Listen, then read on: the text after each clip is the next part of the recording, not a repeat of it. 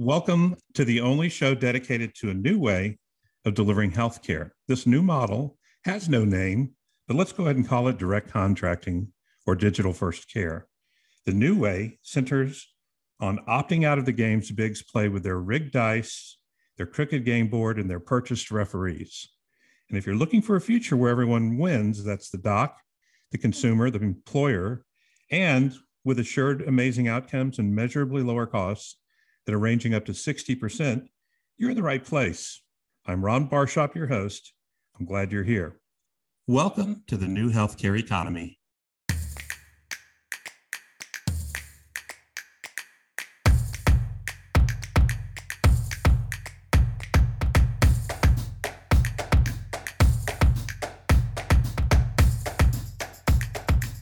So PCPs and big insurers sure have an odd relationship these days.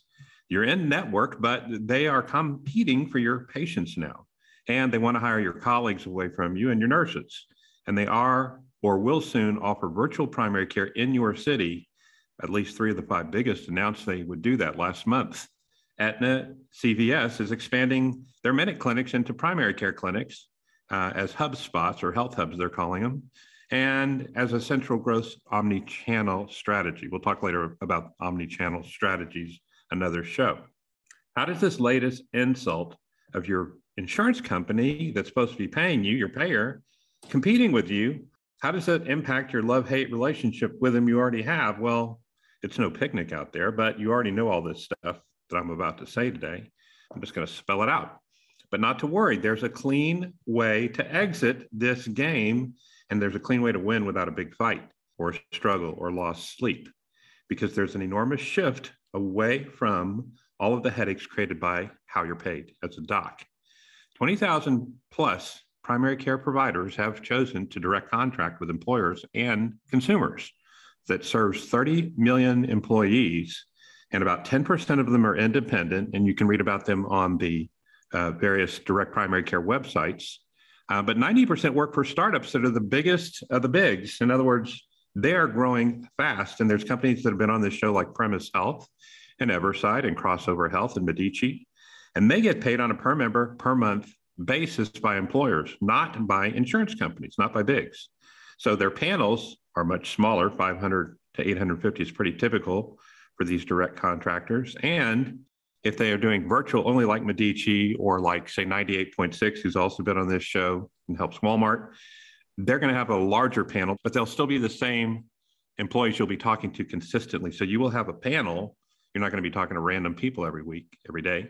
So pure virtual is a little bit different, but when you have bricks and mortar, you have a panel that's much smaller than what you have today, 1,500 to 2,500. So it's not volume-centric care anymore when you go virtual first or digital first and bricks and mortar. Anyway, the good news is that the employees, you'll know them just like you know your current patients.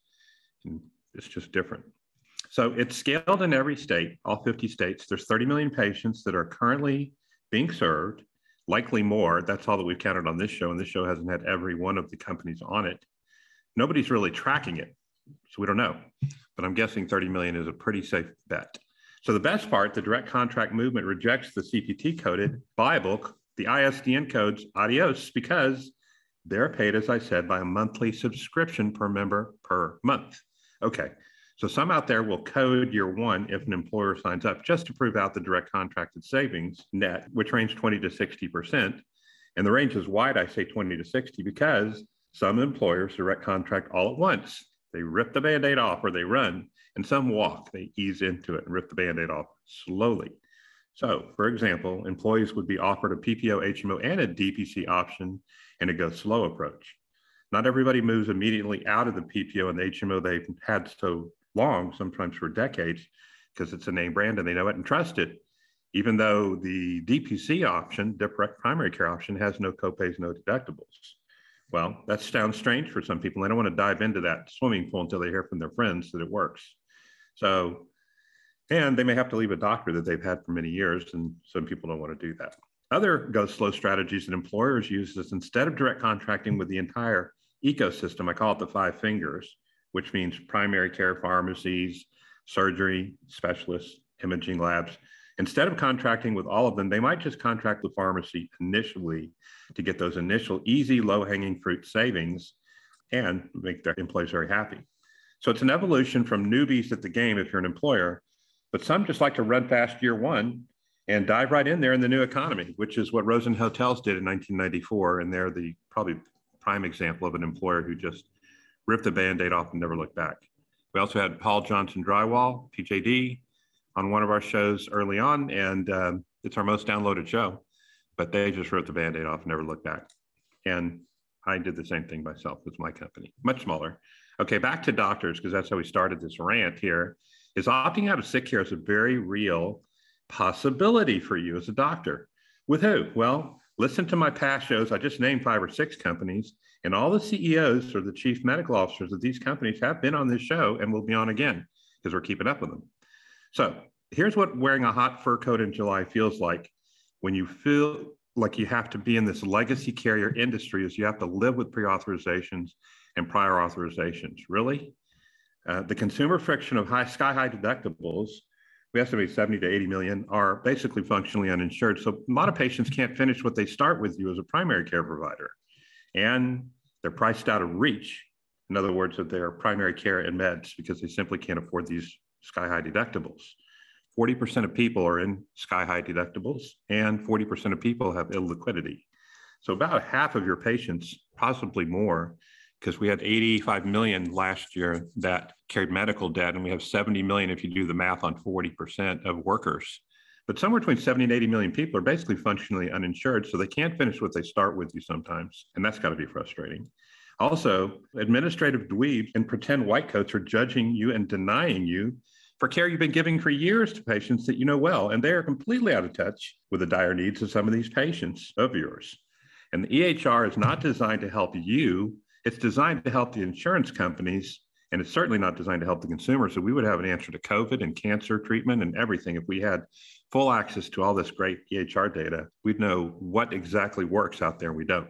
How about charting at night? You like that one? That's my favorite one that I hear from docs. And the volume pressures. You're constantly under more pressure to see more patients in the old legacy hot fur coat in July system. And then also I hear from a lot more doctors, they have a fear of speaking out about a lot of things about what's going on in COVID and masking and whether they should use alternative therapies. And there's a constant also pressure of chargebacks, but for one typographical error in a giant chart. So I don't think I'm being over dramatic by calling this fur coat in July and all this insanity I just described a merry-go-round is maybe we can call it evil. It's clearly not consumer or physician-centric behavior when insurance companies are poking you in the eye by competing with you for not only your people, but for your network, for your patients. It's a dirty finger in the eye as well. It's not just a finger in the eye, it's an insult. So we are still the bastion of freedom in this country, but it just doesn't feel like it navigating this minefield of rules that the bigs have set up. It's more akin to like authoritarianism, isn't it? They take away your voice, they take away your autonomy, they question your training. It's a very important calling, and suddenly it becomes drudgery, and primary care is not supposed to be about that. So opt out is an option from the manipulation, from the mistreatment, from the muzzling. They are begging you to come into their bosom further, but you can opt out too. So I'm living in a future as a consumer of this product that is a future where we all win, and you can too. And today's guest completely gets this because he did something very interesting, and it's a first in America. I'm introducing you today to Dr. Omar Maddock-Villazon. He's a pediatric academician who has led multiple initiatives at the brand new U of H Medical School in Houston, Texas. And it was created to add diversity to our physicians here in Texas, and it's done a great job. So as its chief medical officer, it isn't enough that he created from scratch and is running a brand new program, but he also started a DPC free clinic. I can't understand how that matches together, so he's going to explain it to us today. A DPC free clinic is part of his responsibilities. It's the first ever, as I said, in a medical school. Why is this important? It's important, in my opinion, and I want to hear his, because now medical students don't just have to round in a hospital, which isn't really primary care anyway. It's hospitalist medicine, it's different. But now they can get an experience in a direct primary care practice too, and a free clinic to boot. We're going to hear all about that. Welcome, Omar, to the show. Thank you, Ron. You know, as I was listening to you, I was thinking, so why will students want to become primary care doctors these days? So just to clarify something, and the clinic is not free. So patients are actually paying, and I'm able to explain that better because we want to make a model that is sustainable. Okay. Well, explain, how did y'all get this idea to get this started, and where did you learn about DPC initially? Because this is unusual for a medical school. No, absolutely. As you said, I'm a pediatrician. So I was working for a large federal qualified health center in Houston. As pediatrician, I was seeing all the parents. They were asking me for care, and I realized that a lot of them didn't have access to healthcare insurance. Just in Harris County, I think the last data that I saw, 1.4 million individuals are either underinsured or don't have access to insurance. So it's really, we have a high need. I'm assuming other parts in Texas are the same. I did an MBA, and on those, in the classes, I met individuals that they tell me, hey, there's this thing that CMMS is just putting out about direct contracting. And that caught my eye, and all these primary care first initiatives and DCF contracts. And I was trying to think, so how can we offer this for people that don't have access to the insurance? So that's how the idea came up. I met the dean of this medical school, a wonderful family medicine physician, Dr. Span, and he liked my pitch, and he invited me to join the school 2 years ago. And with his support, we have been able to do this. We got funding from the Cohen Healthcare Trust, a local healthcare foundation, to really start, in this clinic in a specific area in Houston that has around 40% of uninsured in Gulftown. And this aligned very well with the medical school, because the idea of this new College of Medicine is to educate like a diverse group of physicians that want to decide to stay in primary care. So DPC makes a lot of sense just from the experience, the way you practice medicine, to really try to have students become passionate primary care doctors. Because as you were saying on your intro, if you start thinking the reality, then no one will want to do primary care, right? Mm-hmm. Well, primary care is still a noble calling, and it still can compensate well without all the stress, but you have to think about it differently than going to work for a big hospital or going to work for a big practice. You don't have to do that today. And the beauty of what you're doing is you're going to let these medical students take a round to go see exactly what a primary care clinic can run like when it's direct contracted. So I'm going to assume that when people come in that are uninsured, they're going to be paying a per member per month. Are you sticking with that formula? Yes. I mean, the innovation here is just maybe the market and the place where we're doing. But we have been opening officially, let's say 2 weeks, unofficially a couple of months, but people will be paying $60 per month per person. We're working on a family package right now.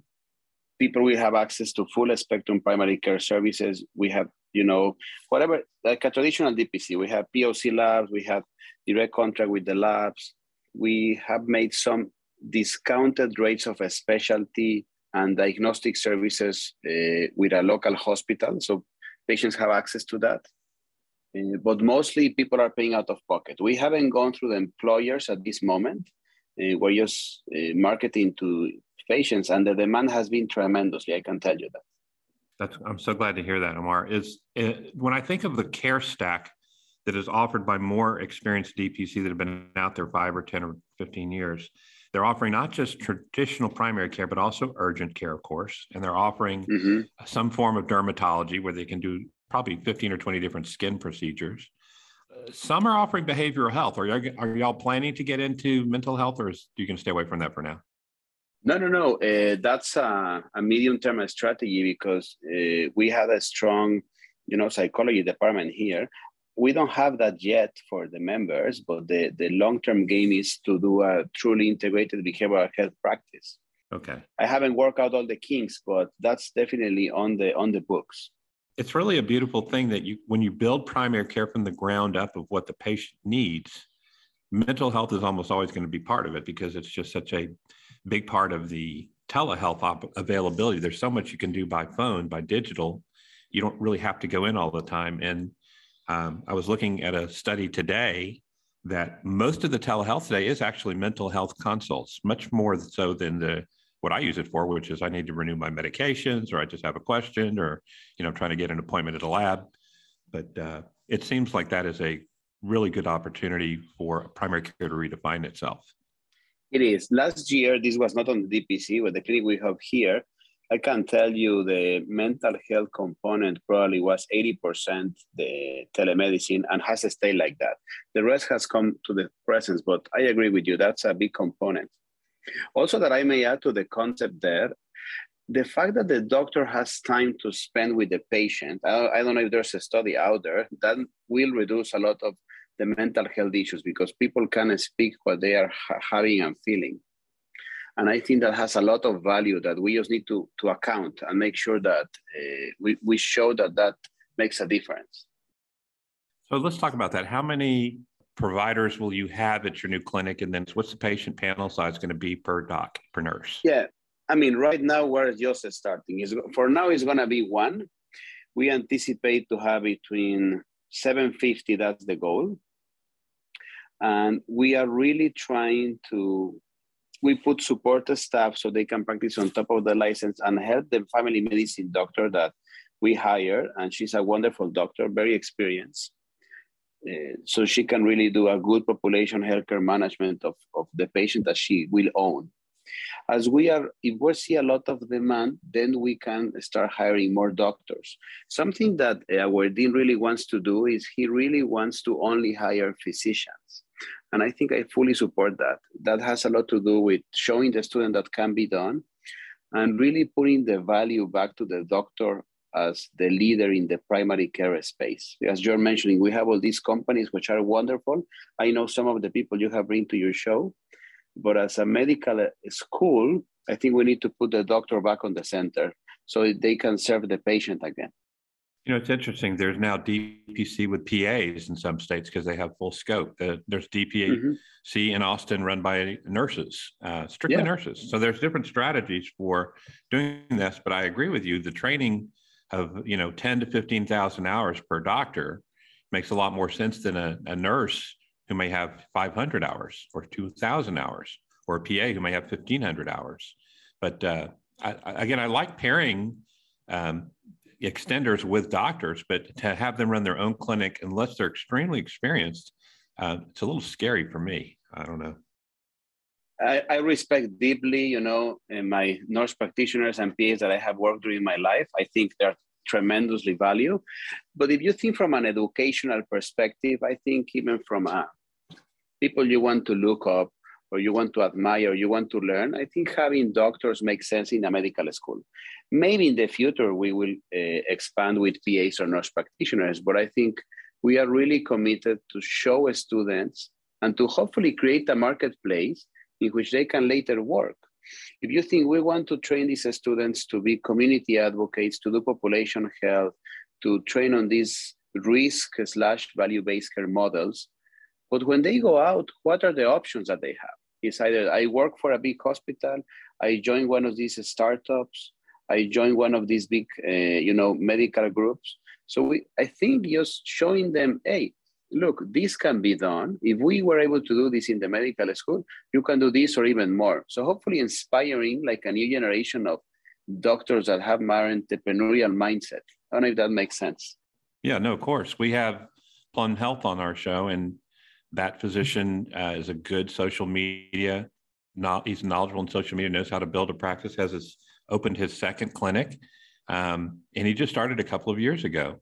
The Ambert brothers in Kansas, they keep offering, what they're doing is they're established and they just keep offering more and more services for free. Mm-hmm. So they keep buying more equipment and saying, now we're going to do, this procedure and that system. And we're going to offer bariatric. That's what they offered last year. So it's nice to see the evolution of DPC, but I think, some of the fear of doing it straight out of medical school is, can I attract 300 or 400 people? Because I did the math. If you take 750 in a panel times $60, that's $45,000 a month. And you don't need more than a staff person or two. You don't need a billing or coding. You don't need, people that run pre-authorizations, because there's none of that inside the model. So it's a much cleaner, simpler staff. Yes, and just to add, and some people in your show have said the way you practice medicine is also different because you are now truly focused on fixing the problem, even from a value proposition. If I'm a patient and I know the doctor won't be thinking on billing or even investing time on, as you said, coding, documenting in a certain way that benefits more the billing part, not necessarily the patient care, even training students to do these things right, I think there's a couple of articles that this reduces burnout, and also I will say will increase satisfaction. And patient quality, I haven't seen any large data set that says that this is patient quality in terms of quality of care. But we are looking, at the university to hopefully create that data so we can show that, hey, this model not also is better from a financial perspective or from an employer, but actually keeps you healthier. I think if we're able to demonstrate that, then this model can take off because this is the right thing to do. Yeah, you can't show from a scratch clinic like you have, but in clinics where they take over a practice, they show that hospital visits drop anywhere from 20 to 40%, that hospital stays drop anywhere from 40 to 60%, that the actual amount of medications drops as people start getting healthier. The amount of urgent care and emergency visits drop dramatically because now they don't need 90% of the time to be in the emergency room. They can go to their DPC or call them. And instead of charting at night, your doctors will be communicating, by asynchronous texting or voicemail or voice. So it's a different animal when you're, instead of charting for insurance companies at night, actually dealing with issues that the patients are wanting to deal with. So it's a very exciting new idea. And I hope more medical schools follow your lead. This is a great example of what can be done to give medical students in primary care a new view of the world. Yeah, hopefully we make it right. And just to add to your point, I read one article that it reduces total healthcare utilization, kind of thinking besides emergency healthcare visits and hospital admins. I think from an employer perspective, that's where the data mostly is coming from.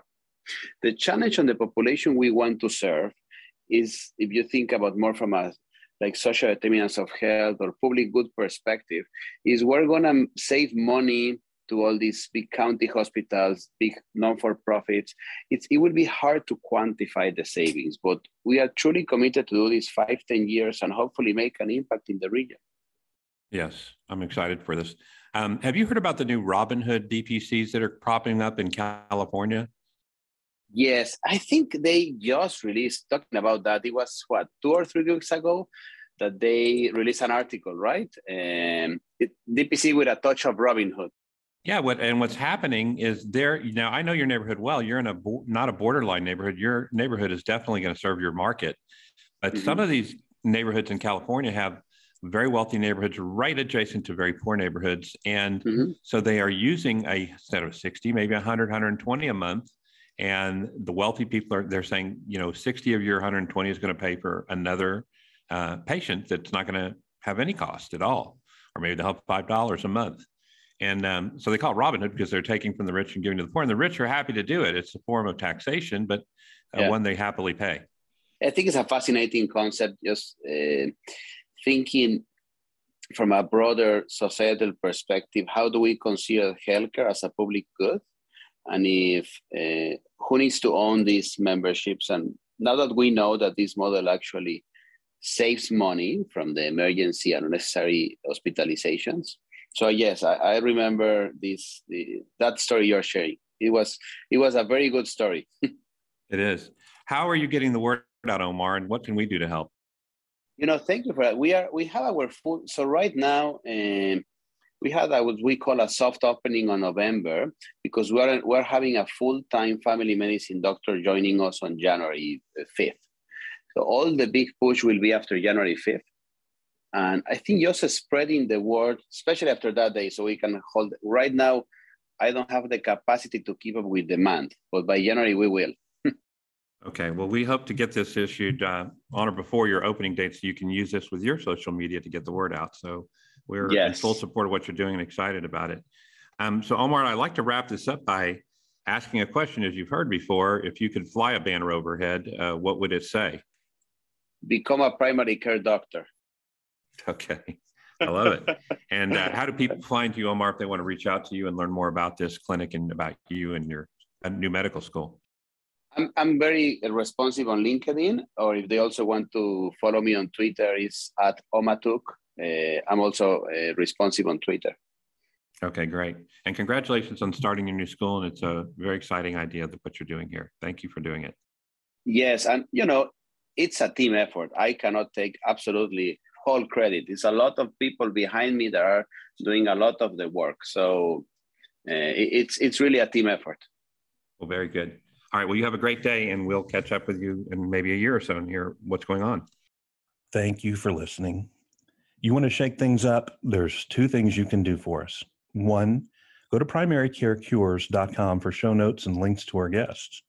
And number two, help us spotlight what's working in primary care by listening on iTunes or wherever you get your podcasts and subscribing, and leave us a review. It helps our megaphone more than you know.